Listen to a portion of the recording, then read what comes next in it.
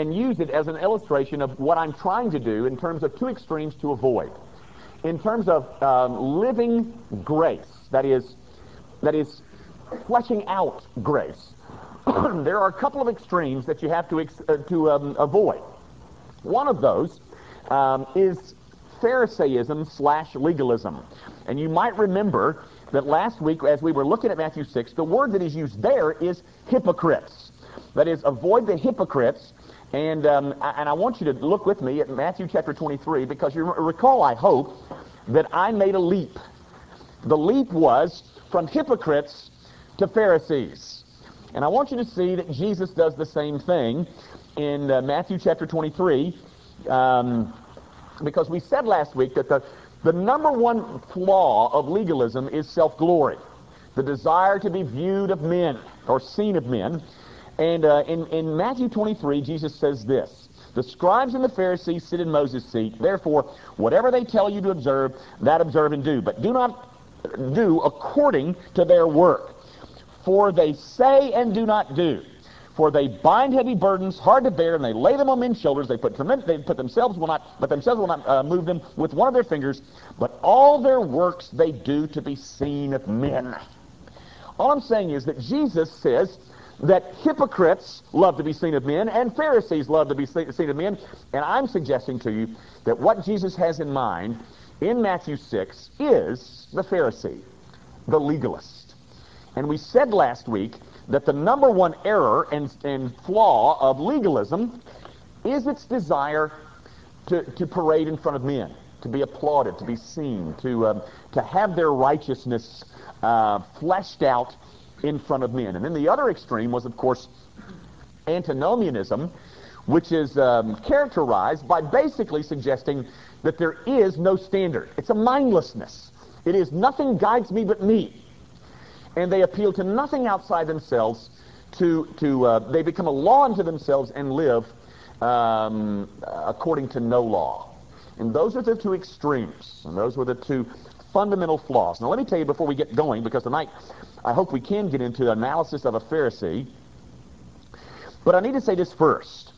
Let me tell you a little bit about what's at stake in our discussions, ladies and gentlemen, because I think there's something very important, and I'm not the only one. I'm going to read to you from Chuck Swindoll, which is a name that many of you revere, as do I. One of the things that is at stake, ladies and gentlemen, is liberty, freedom. Not so much democracy. I'm not talking about democracy. What's at stake is spiritual freedom.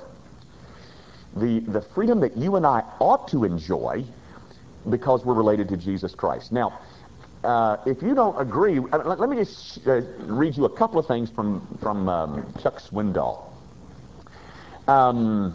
Listen to this. This is rather lengthy, but maybe I'll try to shorten it just a little bit. "The great weapon of authoritarianism, secular or religious, is legalism. The manufacturing and manipulation of rules for the purpose of illegitimate control. Perhaps the most damaging of all the perversions of God's will and Christ's work, legalism clings to law at the expense of grace, to the letter in place of spirit. Legalism is one more expression of the human compulsion for security. If we can vigorously enforce an exhaustive list of do's and don'ts with an emphasis on external behavior, we not only can control unpredictable human beings, but have God's favor as well." Gang, Swindoll says that legalism, strict legalism in leadership, drains the very life out of a church.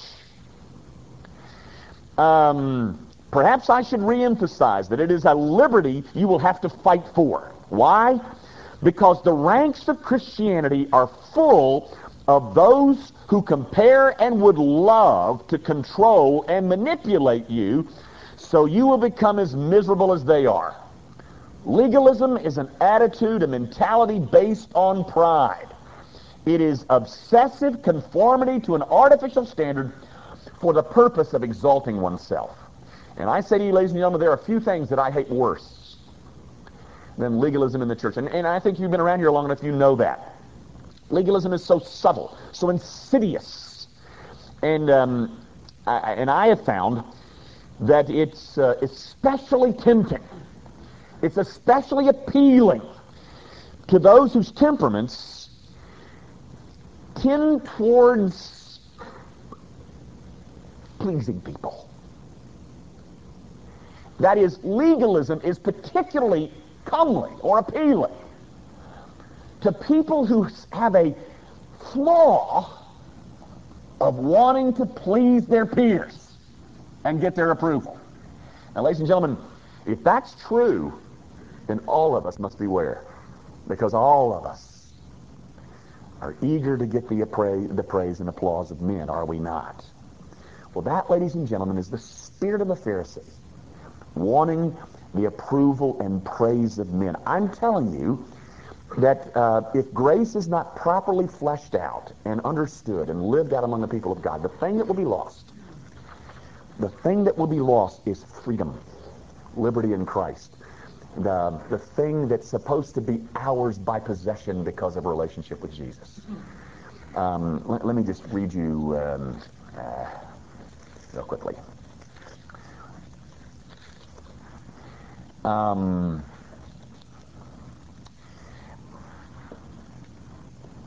In John 8:36, therefore, if the Son makes you free, you shall be free indeed. Legalism will rob you of that, ladies and gentlemen. And I think that's a great sadness, because we, in the evangelical world, particularly in the Bible Belt, there is gobs and goodles of this kind of stuff, being robbed of what is rightly ours in a relationship to Christ. The other thing, of course, that I'm afraid of in terms of this study is that somebody else will take things to another extreme.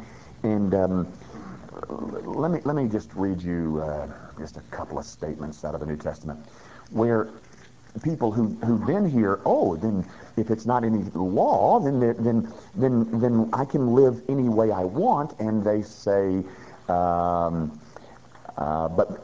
beware lest somehow this liberty of yours becomes a stumbling block to those who are weak. There has to be some concern on our parts as to how our liberty is used, but we must also fight for that very liberty. You know, ladies and gentlemen, one of the things that I have pledged to you, and I will pledge all over again, one of the things that I hope to perform as your pastor is to prevent you from ever being robbed of the liberty that is ours in Christ. I can say this: freedom is dangerous. I know that, because some are going to use it, just like Paul says, just like they did in the Corinthian church. They used their freedom inappropriately. Now, Eric Fromm, in his book Escape from Freedom, says that people are afraid of freedom, so they look to a father figure to tell them what to do, because it provides for them security. On occasion, there are those who would rather pay me to do their thinking for them and tell them what they should and shouldn't do than to exercise this glorious privilege of living out my freedom and having my freedom constrained by the Word of God. I don't want to do that work, so I'll just let Jimmy tell me what ought to be done. Freedom is scary, ladies and gentlemen, and I know that, and I know there will always be abuses along with it, because we're no better than Corinth, and you certainly don't have the advantages of an Apostle Paul at your disposal. But it is something that we must fight to maintain, because it is something that the truth was supposed to give us. You will know truth, and the truth will set you free. Now that, ladies and gentlemen, I think is worth arguing over and something worth defending. Now, having said that, that's what I think is at stake. Let's begin tonight to evaluate Pharisaism or legalism. What is so unfortunate, You know, I am not a big TV watcher. I asked my wife the other night, what do people our age who have empty nests do with their time at night? And she said, they watch a lot of television. And I thought, oh my goodness, I hope that doesn't happen to me. I don't want to watch a lot of television. But maybe that's what folks are doing. But on television, there is this show that I have to tell you, I've never seen in its entirety. I've seen snatches of it, but I'm never up this late. It's called Saturday Night Live. Never seen it. But I do know that one of I think it's been over several years, but one of the standard, remember Lily Tomlin used to do that thing, the one ringy-dingy dude? Was that Saturday? Yeah. But there was another thing by a woman by the name of Dana Carver, and you know what it was. It was the church lady. And the church lady has us pegged, ladies and gentlemen. The church lady would always present us in the light of being judgmental, critical, trying to find something to, she would walk in and the ladies on the front on the front row, she would criticize and talk about how they were dressed and what they were wearing and all that business. Well, my point is simply this. When the world gets ready to think about what we're like, that is how we are portrayed. We're quick to judge, we're quick to critique, and we think it is our duty and right. And the worst part about legalism or Pharisaism, or one of the reasons that Pharisaism is so dangerous, is that it disguises itself as a form of enlightenment or a form of super spirituality. I would never do something like that because I am so far above that. That, ladies and gentlemen, is the spirit of the Pharisee. And it is devilish because it garbs itself in some kind of cloak of respectability, when in fact it is soundly and roundly condemned by Jesus and everything in the Scriptures. I do believe, ladies and gentlemen, unfortunately, there's a little bit of Pharisaism in all of us. And that's what I hope you will confront and dig out and do something with. As I said last week, I think I've got 3. I'm not sure of that. But there are, let's say 3 lines of argument that I want to have, or in terms of analysis of a Pharisee, that I want you to think through. The first has to do with this fundamental flaw in Pharisaism and legalism, is that being of self-glory, the desire to be seen. There is in the legalist, whether he was ready and willing to admit it or not, a ravenous hunger for the praise of men, the desire to be highly esteemed by my group, exalting oneself, being thought of as more spiritual than the others because I am doing these things that are so blessed and observable for all of you. I mean, if you can only know how much time I spend with God in my private devotions, then you will think better of me, and you will think me highly spiritual. The legalist's philosophy is, how do I look? Not, are we right, but do we look right? Because that's important. Not that I am right, but that the crowd thinks I am, or appears to be, that I appear to be right. What's the point of living a righteous life if no one knows about it? I want people to know just how far advanced I am, particularly compared to them. After all, the only thing more important than being humble is appearing humble. And as long as people can view me like that, that's the goal of the Pharisee. It's a showy on display, kind of fleshing out of my spirituality. The Pharisees, of course, are the great grandfathers of the how do we look cult. But I'm afraid that their Christian siblings have far, far outdone them.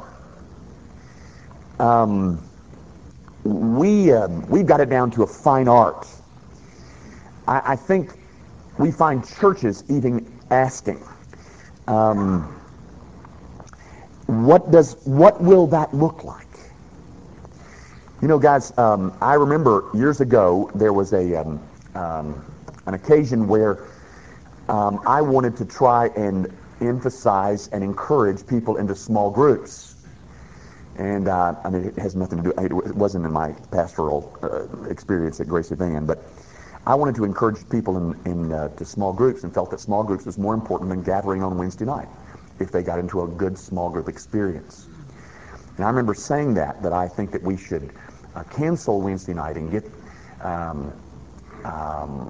people into small groups. And you know how I was defeated? I was defeated on this ground of argument. What is it going to look like when people drive by our church on Wednesday nights and they see that our lights are not on? That's how I was beat. That's the grounds upon which I was voted down. Not what's best for our people, but what will happen? What will people think? How does it look? What will be people's impression about us if we turn off the lights on Wednesday night? Very honestly, ladies and gentlemen, I have wrestled. In fact, the staff knows this, about canceling church on Wednesday night on the 14th. Because I'm wondering if in the minds of some of you that somehow is catering to a secular holiday. Well, we decided to take that chance because we felt like marital love was something biblically worth supporting. But there is a concern among some. What will people think if we don't have our lights on?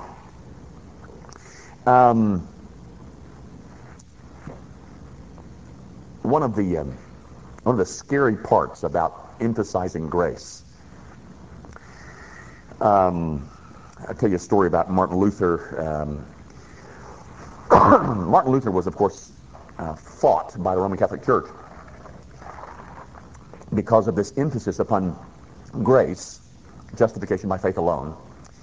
And the Roman Catholic hierarchy fought him on the grounds of the proliferation of error. That is, if you continue to preach this, the people are going to run wild. And Martin Luther's reply was, so be it. Because Martin Luther was concerned about what the truth was, not how people would perceive it, not how they would think or conclude it might look. You know, Christians, Sunday morning after Sunday morning after Sunday morning, tote their Bibles to church and haven't read it in months. Ladies and gentlemen, I want you to know, if you do that, you have the spirit of the Pharisee in you. Because the only reason you're bringing your Bible to church is because you want to look good. The issue is not, I can't wait to study this book, because if you couldn't wait to study the book, you should have been studying back at your house. But we got to get our Bibles down, and we got to walk into church with our Bibles in our hands. That is Pharisaism. Because it allows you to look, or to look good, or to make certain impressions. That is born, that is, everybody knows that how important the Bible is around here at Grace Evan. We try to teach it with regularity and with passion and with loyalty. And if I'm going to, often the desire to tote my Bible is born out of a desire to please the group of which I am a part. I think I've told you this story before, but when I was a new Christian, I'd been a Christian. I became a Christian in September, and later that month, I found myself at a banquet where I was signing up to learn how to do evangelism. Jim Kennedy, Coral Ridge Presbyterian Church, and I became a Christian in early September, and later that month, they had a banquet at the Gulf Ocean Mile. And, I heard there was free food over there, and so why not go? And so we signed up to go, never having the slightest idea what we were getting into. And by the time I got out of there, I'd signed up to be trained in lay evangelism. But the point is this, and ladies and gentlemen, I'm not trying to denigrate evangelism by any means. But at Coral Ridge, there is a mark of the spiritual. And the mark of the spiritual at Coral Ridge is, do you share your faith personally, individually? Now, that's a wonderful thing. And I hope you know how to share your faith, and I hope you do share your faith, and I hope it comes out frequently. But, ladies and gentlemen, that is not supposed to be a badge, an indication that I'm particularly spiritual.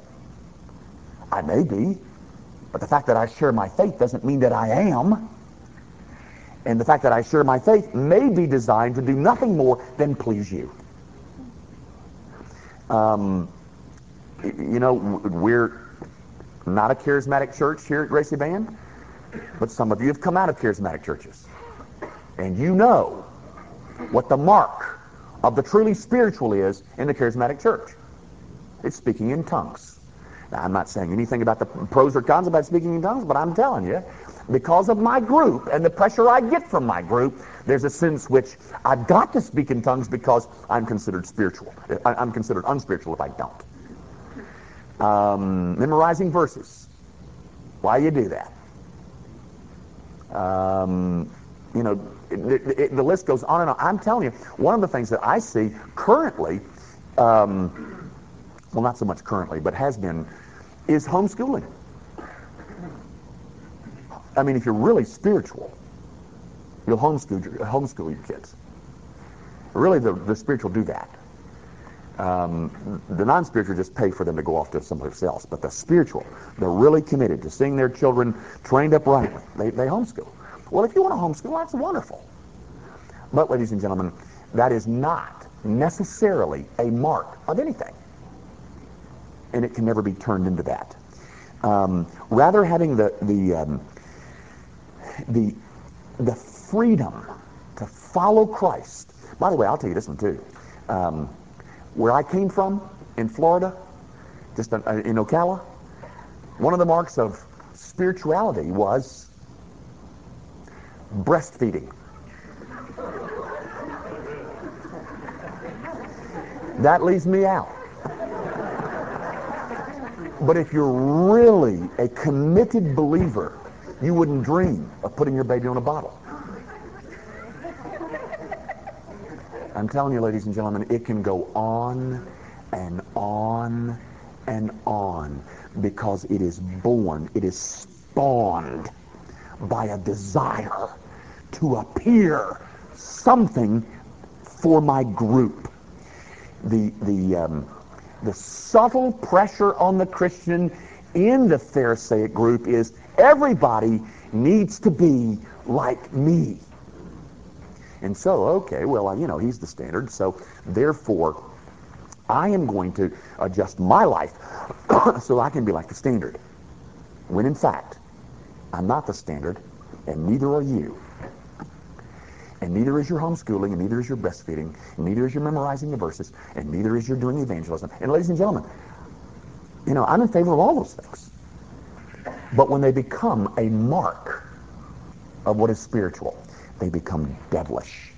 One of the little tricks that is used by my legalist friends to refute me is they go to a text. In fact, you might want to turn there. 1 Thessalonians chapter 5. This is not going to work for many of y'all because I think you probably got more. Anybody got a King James Bible in here? Anybody got? Good. Jimmy's got a King. All right, Jimmy, I want you to read for us 1 Thessalonians 5, verse 22. Could you read that loud enough for everybody to hear it? Abstain from all appearance of evil. Okay, that's all I wanted you. The King James says, abstain from every appearance of evil. And so my legalistic friend turns me to that text and says, you see there, appearances are important. And so we have to be concerned about appearances. Well, folks, unfortunately, a decent translation of that text wouldn't allow you to do that. Because the idea is, in fact, the New King James says, abstain from every form of evil. It's just an unfortunate kind of impression because of the translation of the 1611 King James Bible. The idea is not that we are being prohibited or being deterred from appearances. What the text is trying to tell us is avoid all kinds of evil, every form of evil. The emphasis is on the evil, not the appearance of it being evil.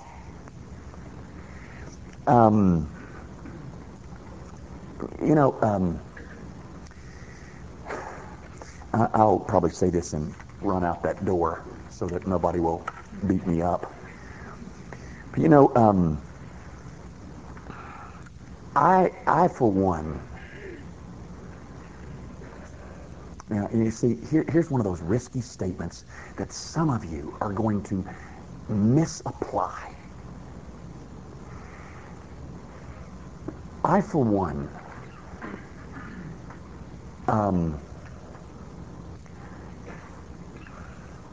cannot believe that if Jesus were to walk the streets today, that he wouldn't be seen in a bar. Oh, you know what? I'm glad my children are in here to hear Dr. Young what he said. Did you hear what he said? He's encouraging our kids to go to bars. I'm not doing anything of the sort. Years ago, and we'll have to quit. And by the way, if you're in the choir, you need to hop out of here quick because you're singing for us on Sunday. But years ago, I've always had trouble with women. They've just always really been attracted to me. That's just one of those fantasies that I live. Yeah. But I've had people, and I've really been real. I've listened. I will take from time to time. In fact, I'm going to do it Saturday. In between our break for the systematic theology class, I am taking a young college sophomore out to lunch. And I've been rebuked for that because, it just doesn't look good. And at one point I stopped because I thought, well, you're right, it doesn't look good. I don't 53 or look, I seldom hope anybody sees me in the restaurant while I'm in there with her, And yet, I turn to the New Testament and I see Jesus dealing with prostitutes and having them come fling their bodies all over him and washing his feet with their hair and, crying and kissing on him and all that business. And he didn't seem to be concerned about that a bit. So I decided, what the heck? It's your problem. Because you're concerned about appearances, and I'm telling you, that is a mark of a Pharisee. If you're so concerned about appearances, what will people say about me? That's self-glory, ladies and gentlemen. And it's a Pharisee that's in you. Now, I say again, we're all recovering. We were all trained to be Pharisees. And hopefully, never again will we make that one mistake, that appearances prevent us from doing what is right. We'll finish up our analysis of Pharisaism next week. Let's pray. Heavenly Father, I do pray that you will prevent me from imbalancing this presentation. I am prone to imbalance, and because of my own sin, I can distort what is true. And I pray that you will prevent that, and that your people will hear not imbalance, but marvelously biblical balance.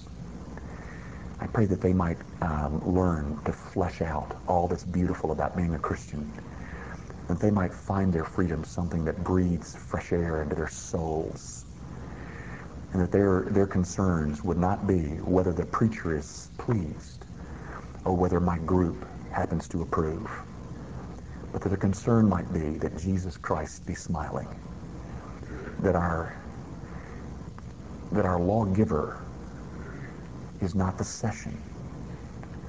The lawgiver is not the preacher.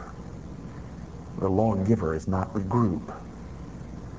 But there is a law, but it's given by the Savior.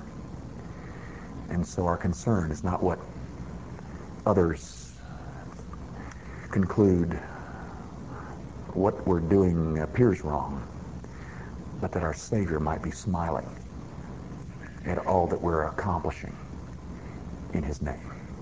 Now, Father, dismiss us with a sense of your blessing, and root out from among us every individual heart, every vestige of Pharisaism. We ask it all in Jesus' name. Amen. Thank you, and we'll continue this next week.